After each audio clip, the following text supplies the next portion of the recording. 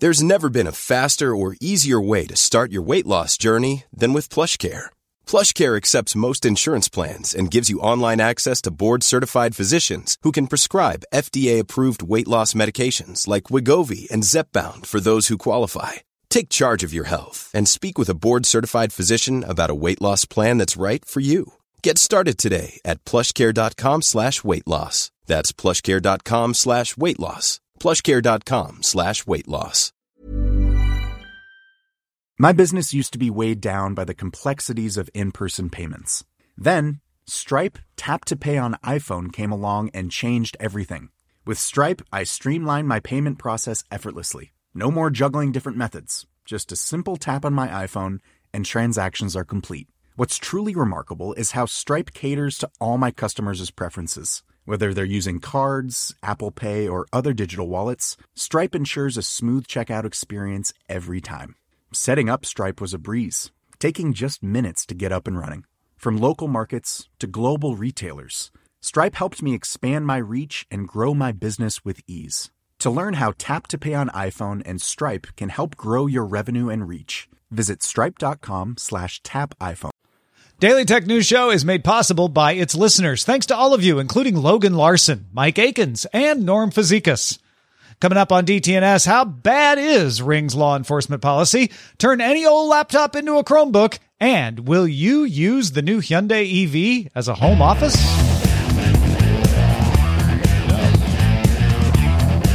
This is the Daily Tech News for Thursday, July 14th, 2022. J-Hope release day in Los Angeles. I'm Tom Merritt.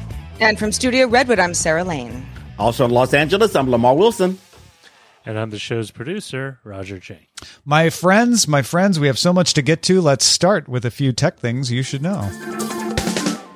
The South Korean messaging super app Kakao will remove an external payment option in its Android app after Google blocked the company from updating the app in the Play Store. A recently passed law requires app stores to allow third-party payment systems, but doesn't mandate allowing links to redirect customers to another website. Well, they backed down, but I don't think that's the last we're going to hear about that. Windows Central sources say Microsoft's current internal plans indicate it will change from a once-a-year feature update cadence to updating features in what it may call moments that can happen up to 4 times a year. Major Windows releases would come once every 3 years if this plan turns out to be true. Microsoft announced back in November that it would move to annual feature updates with longer support terms. So ZDNet's Mary Jo Foley notes that Chief Product Officer Panos Panay made it clear at that time that new features could still come at other times besides the yearly update. So Foley suspects that these quote-unquote moments may be more of a marketing move than a substantive change to support. A New York jury convicted former CIA engineer Joshua Schulte on 9 charges related to gathering, stealing, and transmitting classified information and obstruction of justice as part of leaking information to WikiLeaks. WikiLeaks released data from Schulte as the Vault 7 leak back in 2017, detailing methods used by the CIA to access targets' computers and phones and smart TVs. People's Bank of China told the press Wednesday that China's digital yuan was used in transactions worth 83 billion yuan. That's about 12.3 billion US. 264 billion transactions have been conducted by May 31st. More than 4.5 million businesses accept the digital yuan, and it's still in the testing phase. The Central Bank Digital Currency, or CBDC, is going to expand its pilot tests beyond the 23 cities and 15 regions it's in now. So digital yuan, definitely the fastest growing, wideliest used CBDC so far. Puck News reports that Apple CEO Tim Cook, Apple Head of Services Eddie Q, and NFL Commissioner Roger Goodell met during the Sun Valley Conference last weekend. Apple is among those said to be trying to get the contract to carry the NFL Sunday ticket package. Disney, Amazon, and its current carrier DirecTV are also supposedly still interested, but Puck believes that Apple will be the most likely winner. Oh, you're going to get a bunch of people buying Apple TVs if that ends up being true. All right, let's talk a little more about what's going on with Ring doorbell. You might have seen some pretty screamy looking headlines out there.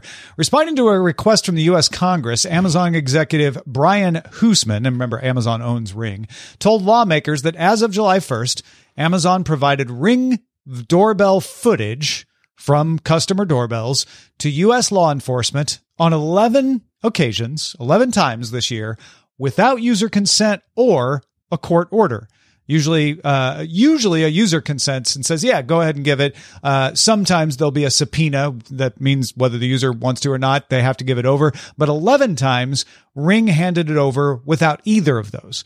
Ring's law enforcement guidelines say that it reserves the right to, quote, immediately respond to emergency disclosure requests from police in cases of imminent danger. Huseman said that Amazon, quote, made a good faith determination that there was an imminent danger of death or serious physical injury to a person requiring disclosure of information without delay. Many companies have policies for emergency disclosure requests. So this isn't just Ring. Google has one. Twitter has one.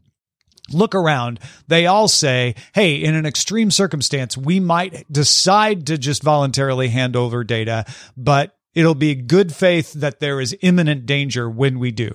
To put this in context, keep in mind, Ring reported it received 3,147 legal demands in 2021. That was up 65% over 2020.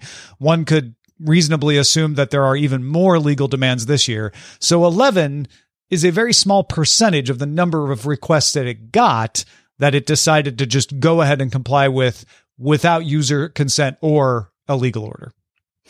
I saw a lot of chatter about this morning, from everyone, on one side being like, if you own a Ring device, throw it out now. It's a horrible company, to people saying, well, but what were the 11 instances where this data was shared with law enforcement? If you knew a little bit more about that, you might not be so up in arms about the fact that this happened without, the customer's consent or knowledge. I think that plays into this a lot. There are, no, I don't want my, anything video related of my home being shared with anybody ever without me knowing about it. But if there was a mad person on the loose in my neighborhood and somehow things were moving quickly and something that had been recorded by my device was going to help the good guys get the bad guys, I don't know how upset I would be. I think the context is really important here. I was literally about to say that sentence. I was going to say context is key here to understand what's going on. I was thinking here in LA, we have those infamous car chases and helicopters, searching grounds at night sometimes. And, we have instances in my area where they're looking for someone, whether it's good or bad, like people drive all around and they're looking for someone. So in that kind of context, who knows that person shot at someone or they're kidnapping a child. If they're if it's an emergency thing, Tom, and I think it's what you said in your reading, that it's an actual imminent danger type of emergency. I think that context is reasonable. I think most reasonable people would side with that. It's when there's lack of context that I can understand the crowd, but at the same time, emergencies are emergencies. And yeah. I'm from one end. I'm fine with that. You could still say, I don't trust Ring, and I don't think they should ever be doing that. I think that's a reasonable position to take. But I think it's important to understand that you are talking about 11 cases. If these were abusive cases, first of all, there's only 11 out of more than 3,000. And you would likely have heard someone complaining about it before now in the current world in which we live in. They are not telling you the details of this because they are protecting the privacy of the individuals involved. You can't have it both ways. You can't say protect everyone's privacy, but also tell me all the details of every situation. It just can't work both ways. I look at this and I think, okay, this is a rare instance, but there could be an instance where the police arrive and find someone unconscious who's been stabbed. The Ring doorbell is there on the front door, and they know that there's a good chance that whoever did this might have been caught fleeing on the Ring doorbell. They can't get a warrant fast enough to catch that guy because it's going to take a while to get the judge. And the person who could give them consent is lying unconscious being treated by the EMTs. Should Ring not give them the information in that situation? Personally, I think that it's reasonable for Ring to say, yes, this is a situation that counts. I think what causes the problem here is that Ring has abused people's trust in the past. And so where you might say, oh yeah, no, that's a reasonable situation. people are saying, okay, sure, but how many times have they done the wrong thing? How many times have they made the wrong call? The fact that it's 11 makes me think that probably not that often, but it's Ring, so you don't know. Mm-hmm. Yep. Google announced that Chrome OS Flex has moved to general availability. We talked about this back in February when they announced it, and you could get it before now, but now it's out of beta. It's available for everybody. More than 400 devices from Apple, Dell, Lenovo, HP, and more are certified to run Chrome OS Flex, which can turn your old laptop into a Chromebook. You can download Chrome OS Flex to a USB drive for free. The certification list is just the models that have been thoroughly tested. You can install it on uncertified devices. There's no breaking of the terms of service. It just means they haven't found out whether it's going to work well on that device. So if it's certified, it meets minimum requirements. But all the features may or may not work. Google says it will continue to add certifications as it goes. But Lamar, tell us about some of the details here. Yeah, so some of the certification includes basics like keyboard USB, Wi-Fi, etc., but doesn't guarantee Bluetooth, which I thought was interesting, touch screen, automatic screen rotation, keyboard shortcuts, and SD card slots. These should work, but they might not. So they're just kind of letting you know that. Other features that are not supported on Chrome OS Flex at all, including fingerprint readers, optical drivers, IR webcams, proprietary connectors, stylus input, and Thunderbolt functionality. So at least you know. If you got a Mac, I mean, like you think about a Mac that has Thunderbolt, and then you might not be able to use a Thunderbolt, but you can use a USB-C. So that's at least they're putting out there that that's not possibly available. What were you going to say, Sarah? I'm sorry. No, I was saying that Thunderbolt stood out to me as well because I've got a few. Well, I don't want to tell you how many old MacBooks I have behind me somewhere in the studio, but they're basically recycle bin fodder, and I just haven't had Apple come and pick them up yet because I won't get any money for them otherwise. They work, but not very well. But running Chrome OS on one of these guys for, I don't know, even something show related, having a screen where I could use that in some way, or even being able to donate that to some sort of, like a school or a school. Yeah. Or, some, like childcare program or anything because I hate the idea that I'm like, well, the computer isn't dead. It's just not worth anything anymore. Not to Apple. Right. Yeah. And so this is, I think this is a cool idea. I think people can get creative with it. Yeah, I'm a big proponent as I'm a person that likes to pass down technology within family and friends, and I love the idea of reusing it. I worked in schools, I worked with inner city families who would, and it's not like, hey, I'm just going to give them my crap, and I hate when people do that. It's like, get like Chrome OS. And I looked this up. Chrome OS Flex is very nice if you want to live in Chrome, or you're comfortable living in Chrome and giving Google your data. And Tom, what did it mean by cloud first? That's the one thing I wasn't clear on. Is this an internet only computer? Yeah, sort of. The thing about Chrome is that it's basically a big browser, and it does some Android emulation, so it can do some local behavior. It has local storage capability, so you can store some of your documents online. That's good to know. It's really meant to be used online. That's how it was designed. Yeah. Okay. Awesome. Well, KV noted in our subreddit, reddit.com/ Daily Tech News Show. Yeah. What's the name of our show again? Yeah. KV noted that PC Mag reports the U.S. Federal Trade Commission, or FTC, will pursue action against companies that make false claims about data anonymization. Anonymization claims usually refer to stripping out personal identifying details from the data, such as your name, your phone number, your address. However, if that anonymized information is sold to a third party, that third party can sometimes de-anonymize it by combining it with other data that it might be able to use and kind of triangulate and find out more about you. The FTC is especially concerned with this in regards to location data.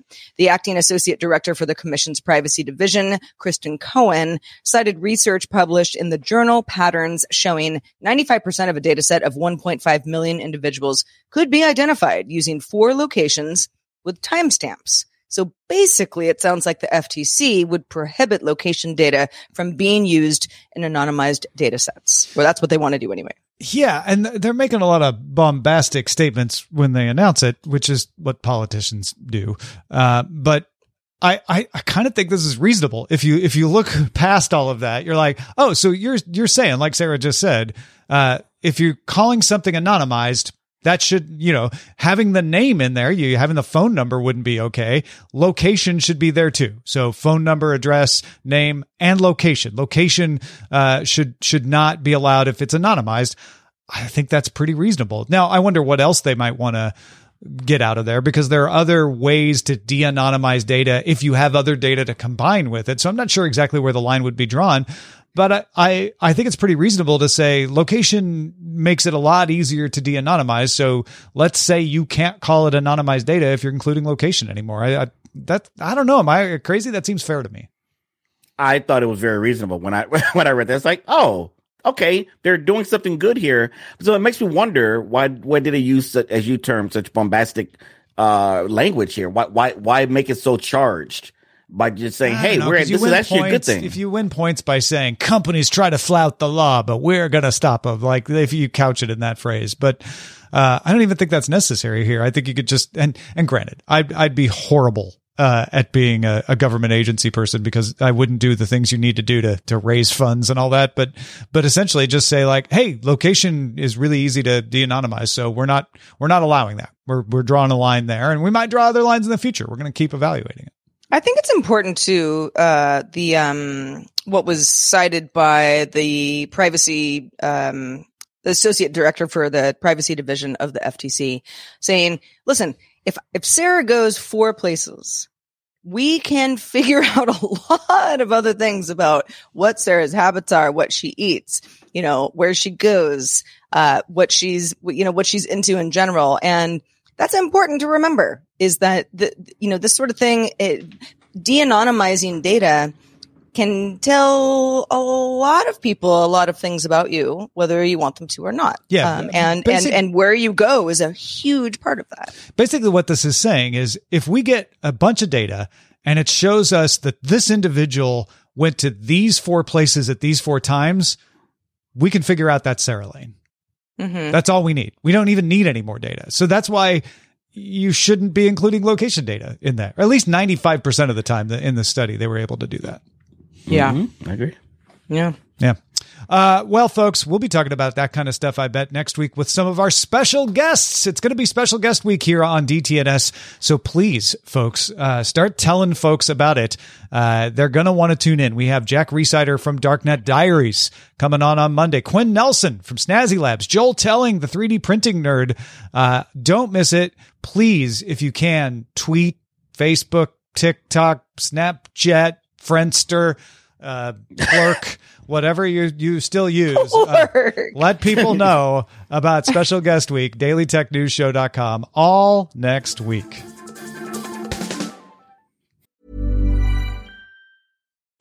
Since 2013, Bombas has donated over 100 million socks, underwear, and T-shirts to those facing homelessness. If we counted those on air, this ad would last over 1,157 days. But if we counted the time it takes to make a donation possible, it would take just a few clicks. Because every time you make a purchase, Bombas donates an item to someone who needs it. Go to bombas.com/ACAST and use code ACAST for 20% off your first purchase. That's bombas.com/ACAST, code ACAST. The Claude 3 model family from Anthropic is your one-stop shop for enterprise AI. With models at every point on the price-performance curve, you no longer have to make trade-offs between intelligence, speed, and cost. Claude 3 Opus sets new industry benchmarks for intelligence. Sonnet strikes the perfect balance between skills and speed. And Haiku is the fastest and lowest cost model in the market, perfectly designed for high-volume, high-speed use cases. Join the thousands of enterprises who trust Anthropic to keep them at the frontier. Visit anthropic.com/Claude today. My business used to be weighed down by the complexities of in-person payments. Then, Stripe Tap to Pay on iPhone came along and changed everything. With Stripe, I streamlined my payment process effortlessly. No more juggling different methods. Just a simple tap on my iPhone and transactions are complete. What's truly remarkable is how Stripe caters to all my customers' preferences. Whether they're using cards, Apple Pay, or other digital wallets, Stripe ensures a smooth checkout experience every time. Setting up Stripe was a breeze, taking just minutes to get up and running. From local markets to global retailers, Stripe helped me expand my reach and grow my business with ease. To learn how Tap to Pay on iPhone and Stripe can help grow your revenue and reach, visit stripe.com/tapiphone. Let's talk EVs. So GM, EVgo, and truck stop operator Pilot Company announced they will install 2,000 DC fast chargers for EVs at up to 500 Pilot and Flying J truck stops in the U.S. Now, this is in addition to the 3,250 chargers GM and EVgo are already installing. As the infrastructure starts to take shape, the competitive landscape for EVs is expanding as well, which is good.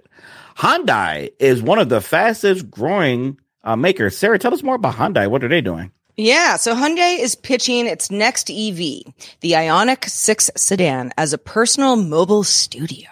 So it's a car, but it's also a workstation. The car has 4 USB-C ports, 1 USB-A port, and will be Hyundai's first car to support over-the-air software updates.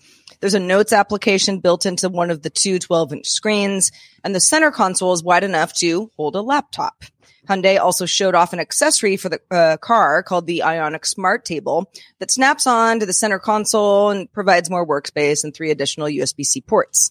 So the idea is you fold it out while you're parked somewhere to get some work done. Maybe you're in between meetings. Perhaps you're charging up your battery for whatever, you're not driving at the time, of course, but your car is an office.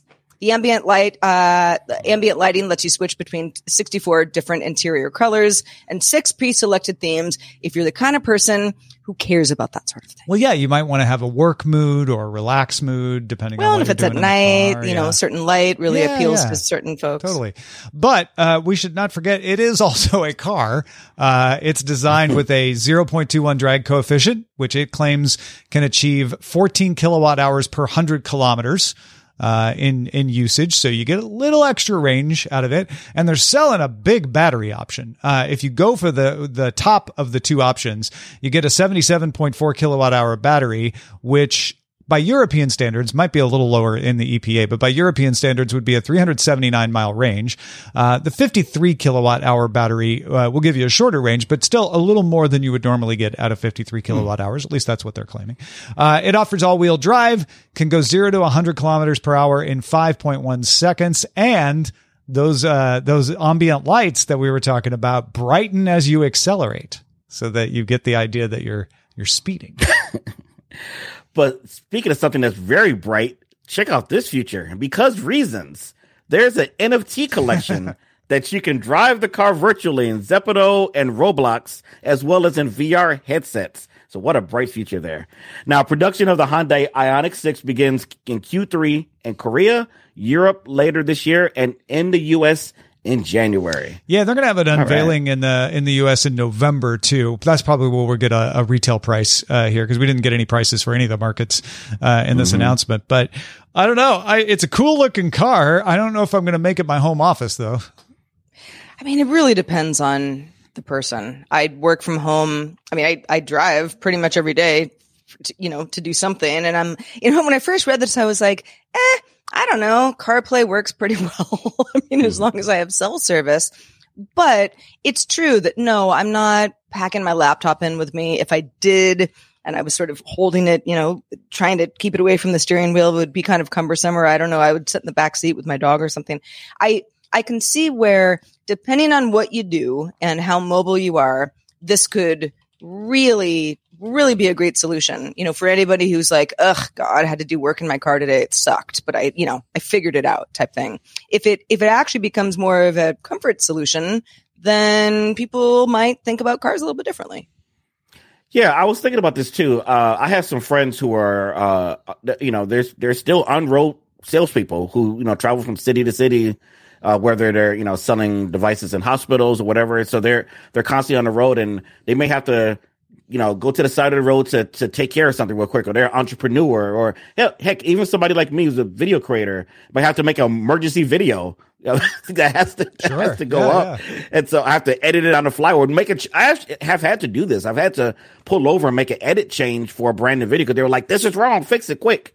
And I'm out. And I just thank God I have my laptop with me. So there are good use cases for people with this. And as an EV owner myself, I was looking at this car, and I'm not one of those who's like only Tesla for life. It can only I love that Hyundai has a car. I love there's so many again, and I'm hoping that get that price down to that sweet spot, 35,000, even 25, if a car can ever get down to 25 again for EV, because once people drive them, I think they'll like them. I think it's just the price point.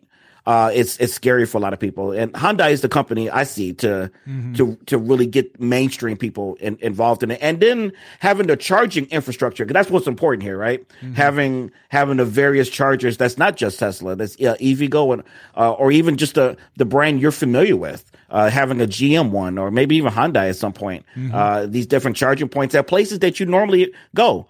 They'll be at gas stations, but they could be at other convenience stores or maybe malls, places that you have to go anyway to have charging infrastructure there. I think it's a really good idea. You want to not have to think about it. You don't want to be like, "Ooh, I can't park there. That's a supercharger. I need an EVgo," right? You want it to just be so many chargers, so many places that you're like, "Well, I know I'm going to be able to charge up, when I'm at X place." And I think, the Ioniq 5, it's a bigger car. It's more of a family car, but it's really doing well as an EV for Hyundai. And I think the Ioniq 6 is an interesting move to say, well, let's go sedan. Let's go for the single driver. Let's go for somebody. You could pack a few things in it, but it's really meant for just the person who lives in their car. Like not literally lives in their car, but spends a lot of time. If you lived in your car, this would also be helpful. I mean, you probably can't afford it at that point, but right. Yeah. Although it's cheaper than a house, so who knows? You've got you've got a whole power give it a year. Give it a year. It'll be it's a lot of people. Tiny home. The Hyundai Ioniq 6. It's a tiny home. I mean, that's the marketing right there. I feel like it's overpromising. It's like, okay, 4 USB ports does not suddenly make this a home office. Like, it's nice. Don't get me wrong, but yeah, it does in 2010. These seem like features that we're just going to expect in the future, and Hyundai is at the forefront of that. Yeah, or trying to be, for sure. Yeah. Well, there's an underground indie artist. You probably never heard of her, but her name is Beyonce. And she has joined TikTok. Her entire catalog is now available to TikTok users to use as backing sounds for their creative videos. You want to do a remix? You want to do a clap back to somebody on TikTok? Beyonce wants to be your friend. It's a smart move. Her new single called Break My Soul, which is all over TikTok. If you hang out on TikTok, you probably heard it. Also songs like Halo and Single Ladies, the hot hits, they're all available. So Beyonce already has more than 3.3 million followers on TikTok. At least that's what it was when I checked this morning. Probably more than now. She's big on the internet though. She has 268 million followers on Instagram, 56 million on Facebook, almost 25 million YouTube subscribers, and 5.5 million Twitter followers. Yeah. A respect to her, that's 15.5 million. You're not in the Beehive, obviously. What does that mean? No, you said 5.5 million. I was like, respect 15.5. Yeah, I was like, respect the Beehive, okay? Sorry. Yeah, no, that's just brain freeze on my part. I would never want to upset the Hive. The funny thing is they will find you if they had heard that. They're like, Hey, at least we can all release the wiggle on TikTok officially now. It's smart though, right? Because it's very smart. We know that, I mean, a lot of TikTok, so many songs that I now understand, oh, that's a Harry Styles song. Like, I heard it on TikTok and I didn't know the song otherwise, never heard it on the radio or just wasn't listening to the right station, etc. TikTok is a great way to get your creative, well, in this case, a song, out to a lot of folks, who are enthusiastically sharing it with all of their friends. Since Lil Nas X and Old Town Road, particularly, I think everyone has started to look at TikTok as an essential platform for releasing any kind of music. But today it arrived when Queen Bee arrives on the TikTok officially and gives it her blessing. TikTok is now there's FM radio, there's Spotify, and now there's TikTok. Like it is part of the major platforms when you release a song. I mean, that's definitely what that means to me, because she's doing this to give juice to her new album. So, and smart, like you said, smart thing to do. Yeah. Tom, will you be dancing to Break My Soul anytime soon on TikTok? On TikTok, maybe not, but I already have in private. Okay. I have released the wiggle, Lamar. Do you have a Ring camera? I'm asking for no reason. Is this an emergency that you find out? Yes, might have been. Depends on how it looked. I'm not saying it was one of the 11 incidents. Let's check the mailbag. Let's do it. So James C. Smith wrote in, agreeing with you, Tom, about Elon Musk flip-flopping on that whole Twitter purchase that we talked about earlier in the week. James C. Smith says, many factors contributing to this. It would be a mistake to pin it all on one thing. Major factor is he probably thinks the price should be much lower than his previous offer due to changing market conditions. It's more than just Elon's Tesla stock losing value, whose market dropped significantly since the offer was made. It would be silly to think that Twitter is still worth what it was months ago when Apple, Amazon, the whole NASDAQ composite is down 25%. It's hard to fault Elon for trying to get a better deal with conditions like this. James says, my partners and I sold our company back in 2008. We had an offer. Both sides agreed. Hadn't closed yet. Then the mortgage crisis happened. We got a call from the buyer telling us, the whole market just dropped 30% and so did your value. So we have a new offer for you. Take it or leave it. The good news, James says, is I took the cash I got from the sale of the business, invested it in the market at a market low. And I was able to ride the market recovery up and make back that 30% in not much time. Yeah. Interesting to get somebody who's like been in that same position.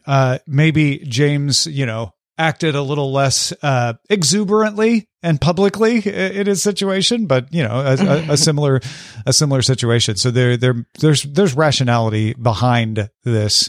And I appreciate you sharing the story with us, James. Indeed. And if you have anecdotes, anything we talk about on the show, you go, I've got a great story. Please do send them our way. It really helps us, make our future shows that much smarter. Feedback@dailytechnewsshow.com is where to send that email. We would like to send you all the hearts, Lamar Wilson, for being with us today. Let folks know where they can keep up with what's the latest. Well, I do all kind of cool unboxings and things. You can find me at lamar.tv, of course.